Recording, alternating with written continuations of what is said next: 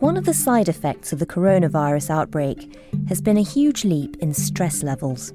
The World Health Organization has even blamed the news for causing feelings of anxiety. Sorry about that.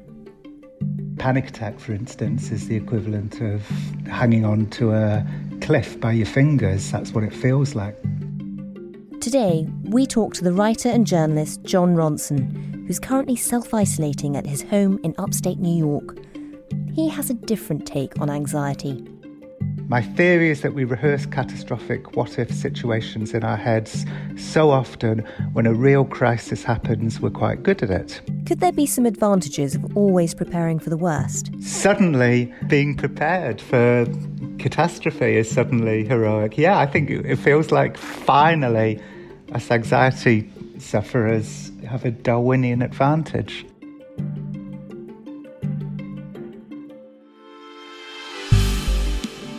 You're listening to Stories of Our Times from The Times and The Sunday Times. I'm Manveen Rana. Today, The Virus, Part 3, Anxiety in the Age of Coronavirus.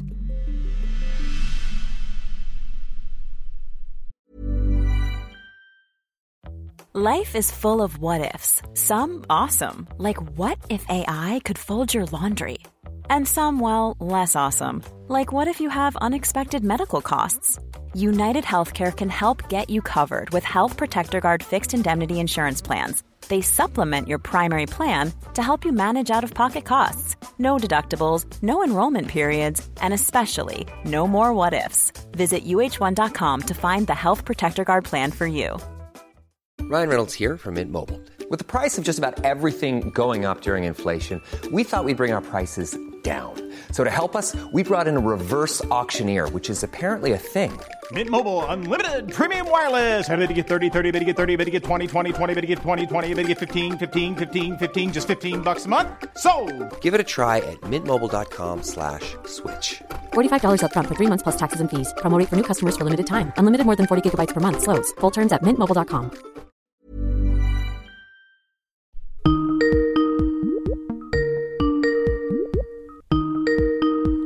Hello. Hi, Jon. Hello. Hello. Hi, it's Manveen. I'm just going to put Ben on for a quick chat about the recording. Hi, Jon. Can you hear me? Hi, Ben. Hiya. With the phone, I'm sure you've done this 100 times, but if you just sort of hold it, 6 inches away from your face. Sure. Ben, I completely respect the instruction, but you're right. I've done this about 10,000 times. I thought you would have done, Jon. Right. No, it's always worth double checking. Thanks very much. I will pass you back to Manveen and we'll crack on.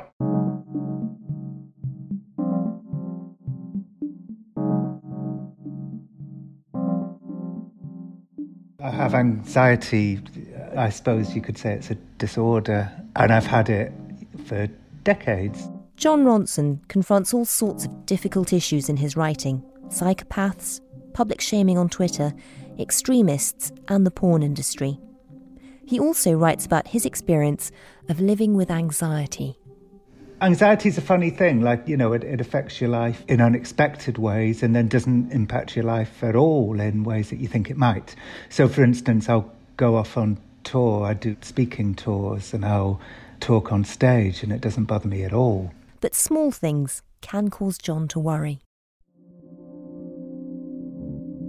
2 days ago, I've been planning to repot this cactus, for ages. It was really badly potted, so I repotted it yesterday.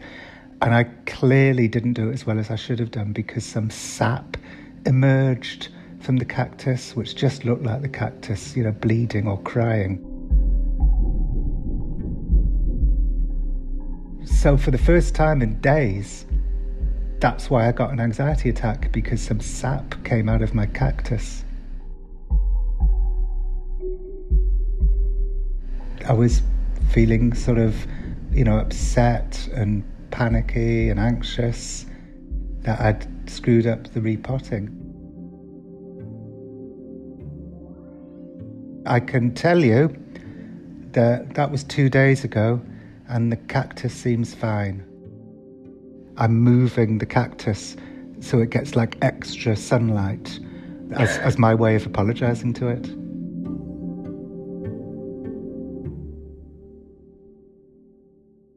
So tell me about how this anxiety normally manifests itself. I mean, you talked about sort of worrying about being prepared in just normal circumstances. I mean, how do you experience it on a day-to-day basis? Anxiety sufferers tend to suffer from what's called what-if worries. So I can't get my wife on the phone. What if she's dead?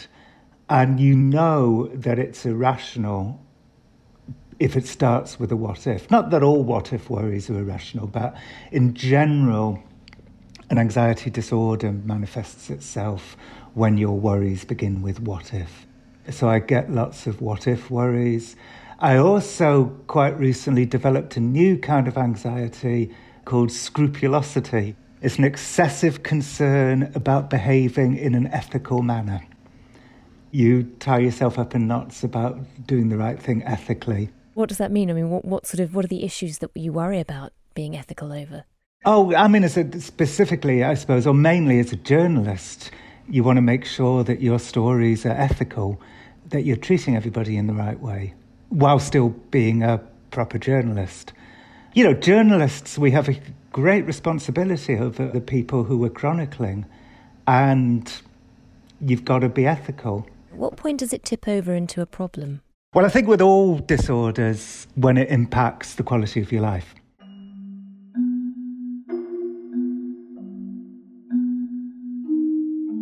I used to panic a lot about not being able to get my wife on the phone. That would really trigger my anxiety, and I'd catastrophize. I'd be in like Washington, D.C., desperately trying to reach her on the phone and no answer. And the mental picture would be that she was upstairs, she heard the phone ringing, she tripped on the stairs as she was going for the phone, broke her neck, dead at the bottom of the stairs. While my son, who at the time was about 2, was just reaching for the flex of a just boiled kettle. So that was the mental picture that would haunt me when I couldn't get my wife on the phone. That's so many nightmares rolled into one. Well, actually, there's something worse I can tell you about that particular night. That's a particularly memorable anxiety night for me because I was in Washington, D.C., working on a story that ended up being in my book Them. And this was kind of pre-cell phone. So I phoned. And the next morning, my telephone bill from the hotel that night came to $900. So that was the numerical value of that particular anxiety. Oh my God. It's funny though, I never thought of it as a disorder until just maybe several years ago. I just thought this is just the way we live our lives. John has tried a number of techniques to overcome his anxiety. He once even turned to a famous hypnotist. I had like an hour with Paul McKenna, so I thought I could interview him or I could get him to cure me of my anxieties. You know, and he charges quite a lot, so he cured me for free. Paul McKenna is an especially good hypnotist, right? It's something to do with the tenor of his voice, I think. So it worked for me in that circumstance, yeah. But I still get it if I can't get my son on the phone, so maybe I should have been broader with Paul McKenna. Maybe I should have said, like, can you fix all my anxieties? But I just asked him to focus on that one. A couple of years later, I was at a hotel in Los Angeles, and I walked into the toilet, and he was in there. And I said, Paul, you know, remember how you hypnotized me and, you know, to get rid of my anxieties about my wife being dead if I can't get her on the phone? And he said, yes. And I said, well, you know, they went. It worked. And he ran over to me in the toilet and hugged me. He was so pleased that it worked.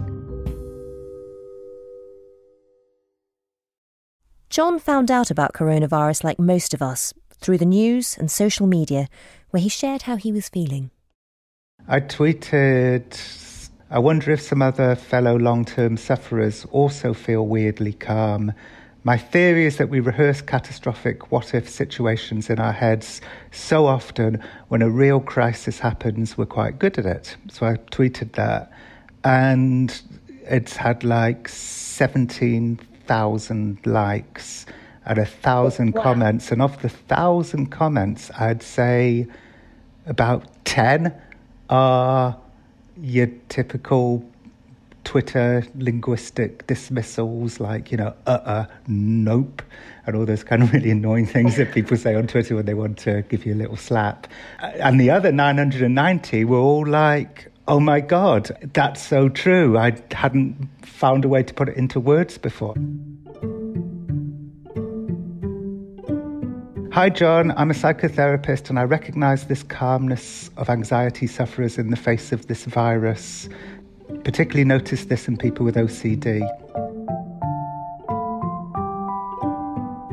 I haven't been able to articulate this yet, but it's exactly what I've been feeling in the midst of all of this. That honestly explains why I've been so calm and unbothered by it all while my friends are literally freaking out. Honestly, this disease isn't a patch on what's been going through my head for the last 20 years. I've never felt more seen. It's all happening. This is what you've trained for. There's a lot along the lines of yes, our day has come. This is our time to shine.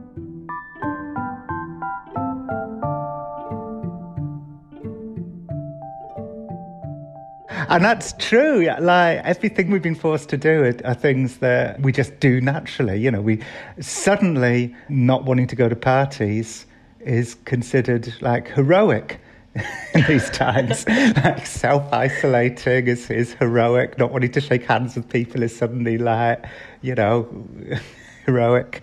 And, being prepared for catastrophe is suddenly heroic. Yeah, I think it feels like finally us anxiety sufferers have a Darwinian advantage. Does it feel like you've just been ahead of the curve? Yeah, 25 years ahead of the curve.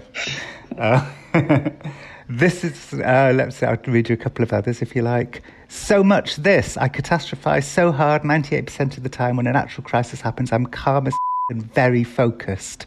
Let me see what else. I've never heard anything more relatable. Oh, this is interesting. In his book, Wish I Could Be There, Notes from a Phobic Life, Alan Shawn notes that the anxiety response compounds itself in the absence of actual threat, but is sated by real crises. The brain, given something real to focus on, puts aside, quote-unquote, selfish worries. That's interesting that they wrote selfish worries. Yeah, what do you make of that? Well, most mental disorders and mental illnesses have an element of self-absorption to them, right? I mean, when people have panic attacks, they become very self-absorbed because it's like a survival, it's all about yourself. So I don't think it's like shameful that some mental illnesses and disorders are about self-absorption. Because, having a panic attack, for instance, is the equivalent of hanging on to a cliff by your fingers. That's what it feels like. So, of course, you're going to be focusing on yourself. But I wouldn't say it's all selfish worries. I talked earlier about scrupulosity. That's not a selfish worry. That's a worry about hurting other people. I often think of anxiety disorders as being like a disease of moral goodness because they're quite often about fears of doing the wrong thing, saying the wrong thing, being somehow incapable of dealing with a social situation, for instance. So I think a lot of it, certainly not entirely true, but I think a lot of anxiety disorders are about morality. You want to be a moral person. You want to do the right thing. That's why people with Tourette's yell out offensive things because they're so scared that they might yell out something offensive. And that's what their mind's trying to stop, yeah. That's fascinating. I don't think I agree with the word selfish. I understand what they're saying, but I don't think that's true. And you've talked a bit about insomnia and a bit about panic attacks. I mean, what's the sort of full spectrum of, behaviour that you've experienced as a result of your anxiety? I mean, in positive ways too. Anxiety, I've had a successful writing career, including, by the way, going to some very dangerous places. I've been to like Ku Klux Klan compounds, and I've spent a lot of time with Nazis, a lot. I've done a bunch of dangerous things in my life. My anxiety hasn't stopped me from doing any of that. So interesting. When you're going through one of those dangerous scenarios, do you feel calmer than normal or as anxious? I think we anxiety sufferers, and this is, the 1,000 comments I had as a result of that tweet kind of bear this out. We deal with dangerous situations by and large better than non-anxious people do, because we've rehearsed it so much in our heads, maybe. But a real calm takes over when you're in a genuinely risky situation. I think that's common for not every anxiety sufferer, but a lot of anxiety sufferers. It's a funny thing. Is it that we've rehearsed catastrophic situations in our heads so often that we spring into action and can, feel capable when a real risky situation occurs? That I'm sure that's part of it, yeah.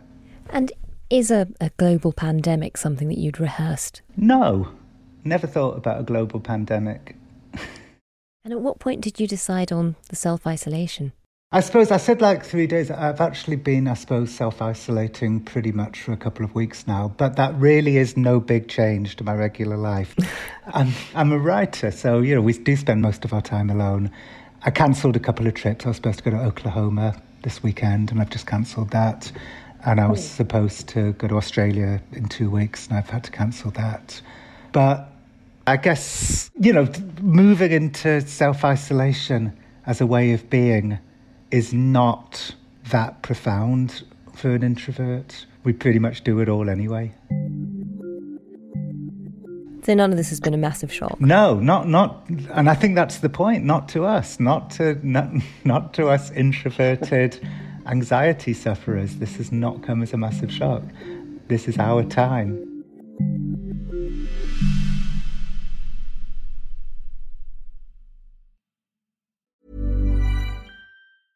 When you're ready to pop the question, the last thing you want to do is second-guess the ring. At BlueNile.com, you can design a one-of-a-kind ring with the ease and convenience of shopping online. Choose your diamond and setting. When you find the one, you'll get it delivered right to your door. Go to BlueNile.com and use promo code LISTEN to get $50 off your purchase of $500 or more. That's code LISTEN at BlueNile.com for $50 off your purchase. BlueNile.com, code LISTEN. I'm Sandra, and I'm just the professional your small business was looking for. But you didn't hire me because you didn't use LinkedIn Jobs. LinkedIn has professionals you can't find anywhere else, including those who aren't actively looking for a new job, but might be open to the perfect role, like me. In a given month, over 70% of LinkedIn users don't visit other leading job sites. So if you're not looking on LinkedIn, you'll miss out on great candidates, like Sandra. Start hiring professionals like a professional. Post your free job on linkedin.com/people today.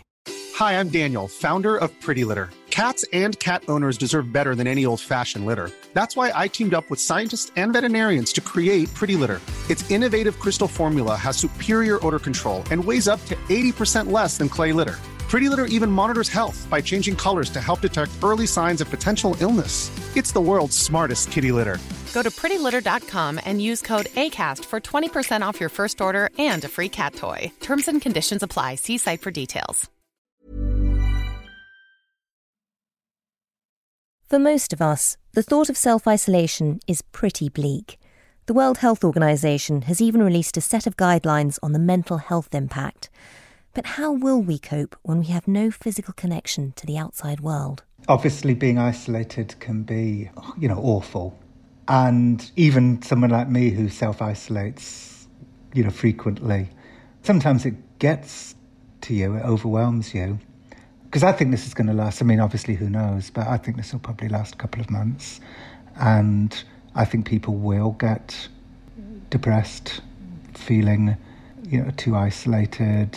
We're social creatures, even as introverts, need some kind of socialisation. So I'd be lying if I said this was going to be easy for everyone. I was just saying to my wife this morning, thank God for the internet. It's going to keep us connected. I hate Twitter because of the impact it's had on, the negative impacts that it's had on society, the way that it reduces people to caricatures of themselves and so on, and the way that people get destroyed on there. But actually, my prediction is that Twitter's going to be a really good place to be for the next couple of months. Really? You think people's attitudes are changing? Well, more to do with connection, like the upsides of Twitter, being connected with people, just having a funny dialogue with strangers on Twitter can be very good if you're feeling too isolated. There is sort of an anxiety in isolation too. Yeah, like being isolated in a way that you don't want to be is bleak. It's like staring into the abyss. So I would say chat away to people on social media. I think that can be very healing. I think Twitter can possibly, if people chill the hell out and stop the bad things that we do on Twitter, it could actually be a wonderful place to be over the next couple of months. It can really help us. Is there almost a camaraderie amongst people who've had anxiety for longer than the rest of the world? Is Twitter bringing you all together? Yeah, I think so. And I think part of the reason for that is if your anxiety makes you feel ashamed, then what is the cure for shame? It's empathy. And so the more you empathise with other people and they do with you, the better it is. I mean, one really positive development, I'd say, in mental health over the past few years is people are much more willing to talk about it. It's just much more normal. Most people have got something going on. And it's very psychologically positive to know that, for people to share their symptoms and laugh about it and empathise and so on is wonderful. The cure for shame is empathy. Do you think it'll make the world more sympathetic to people who suffer from anxiety without all of that? Will there be a greater empathy there as well? A couple of people tweeted me that in response to the thing that I wrote. They felt good because everybody else has to experience what they've been feeling for the last 25 years. They finally understand. Yeah, people feel seen. And in fact, a few people have said to me, like, I didn't understand anxiety until I read that tweet of yours. Somebody said to me, oh my God, that tweet of yours has finally made me see whether I should get an anxiety diagnosis myself. Somebody wrote me. Really? Yeah. So I think there's going to be a rise in anxiety amongst people who don't usually experience anxiety.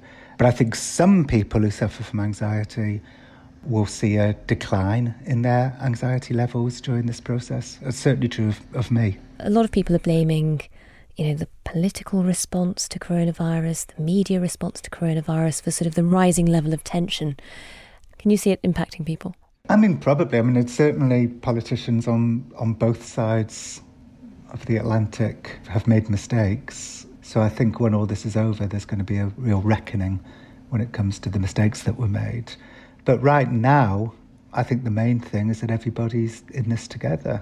If we can't trust our politicians to give us the right advice, then we have to figure out ourselves what the right thing to do is. And the right thing to do is to self-isolate, practice social distancing, be responsible and mindful.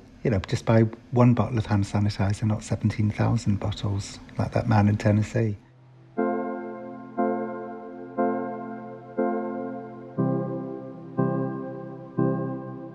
This should be a time for people to come together and work together to get beyond this. It was really depressing seeing the bars and restaurants of Brooklyn full up until last Friday night. It was depressing to see that because it was, people obviously weren't heeding the warnings and were quite possibly giving it to each other, young kids on a night out.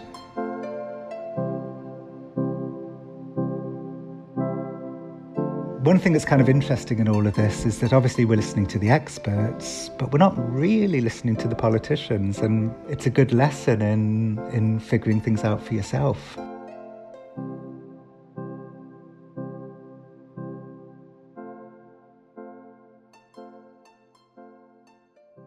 It's really interesting. You're self-isolating in New York at the moment. Part of government policy here about not self-isolating just yet or waiting until a later stage is all based on an assumption that there's something intrinsic to the British character, I suppose, which means that we're just much less likely to be able to stay indoors and self-isolate for as long as other places have. What do you make of that? I'm no trained virologist, no matter what anyone says. I don't know where things are in Britain right now, though, because there was talk about herd immunity being something to be aspired towards. I mean, that's not being discussed here in America. I mean, you know, time will show who was right and who was wrong. For somebody who's spent quite a lot of time worrying about, for example, where, you know, if your wife's okay, is there something quite reassuring about being in self-isolation and knowing exactly where she is in relation to you? Or I don't know where she is right now. She's out with the dogs. I suppose there's a possibility that some infected person who thinks they can only get through this crisis by stealing somebody else's dog might attack her. But that doesn't seem likely, so I think she's going to be okay. But that is the kind of thing. I tell you, at my worst, that's the kind of place that my mind will go to. I remember one time I was picking my son up from primary school in Islington when he was about 4, and the doors didn't open. And I swear to God, within 2 minutes, I had decided that the reason why I couldn't see any children at this school was because there'd been a gas attack by terrorists. And kids... I mean, that is extreme. Yeah, right. You know, welcome to the world of catastrophising.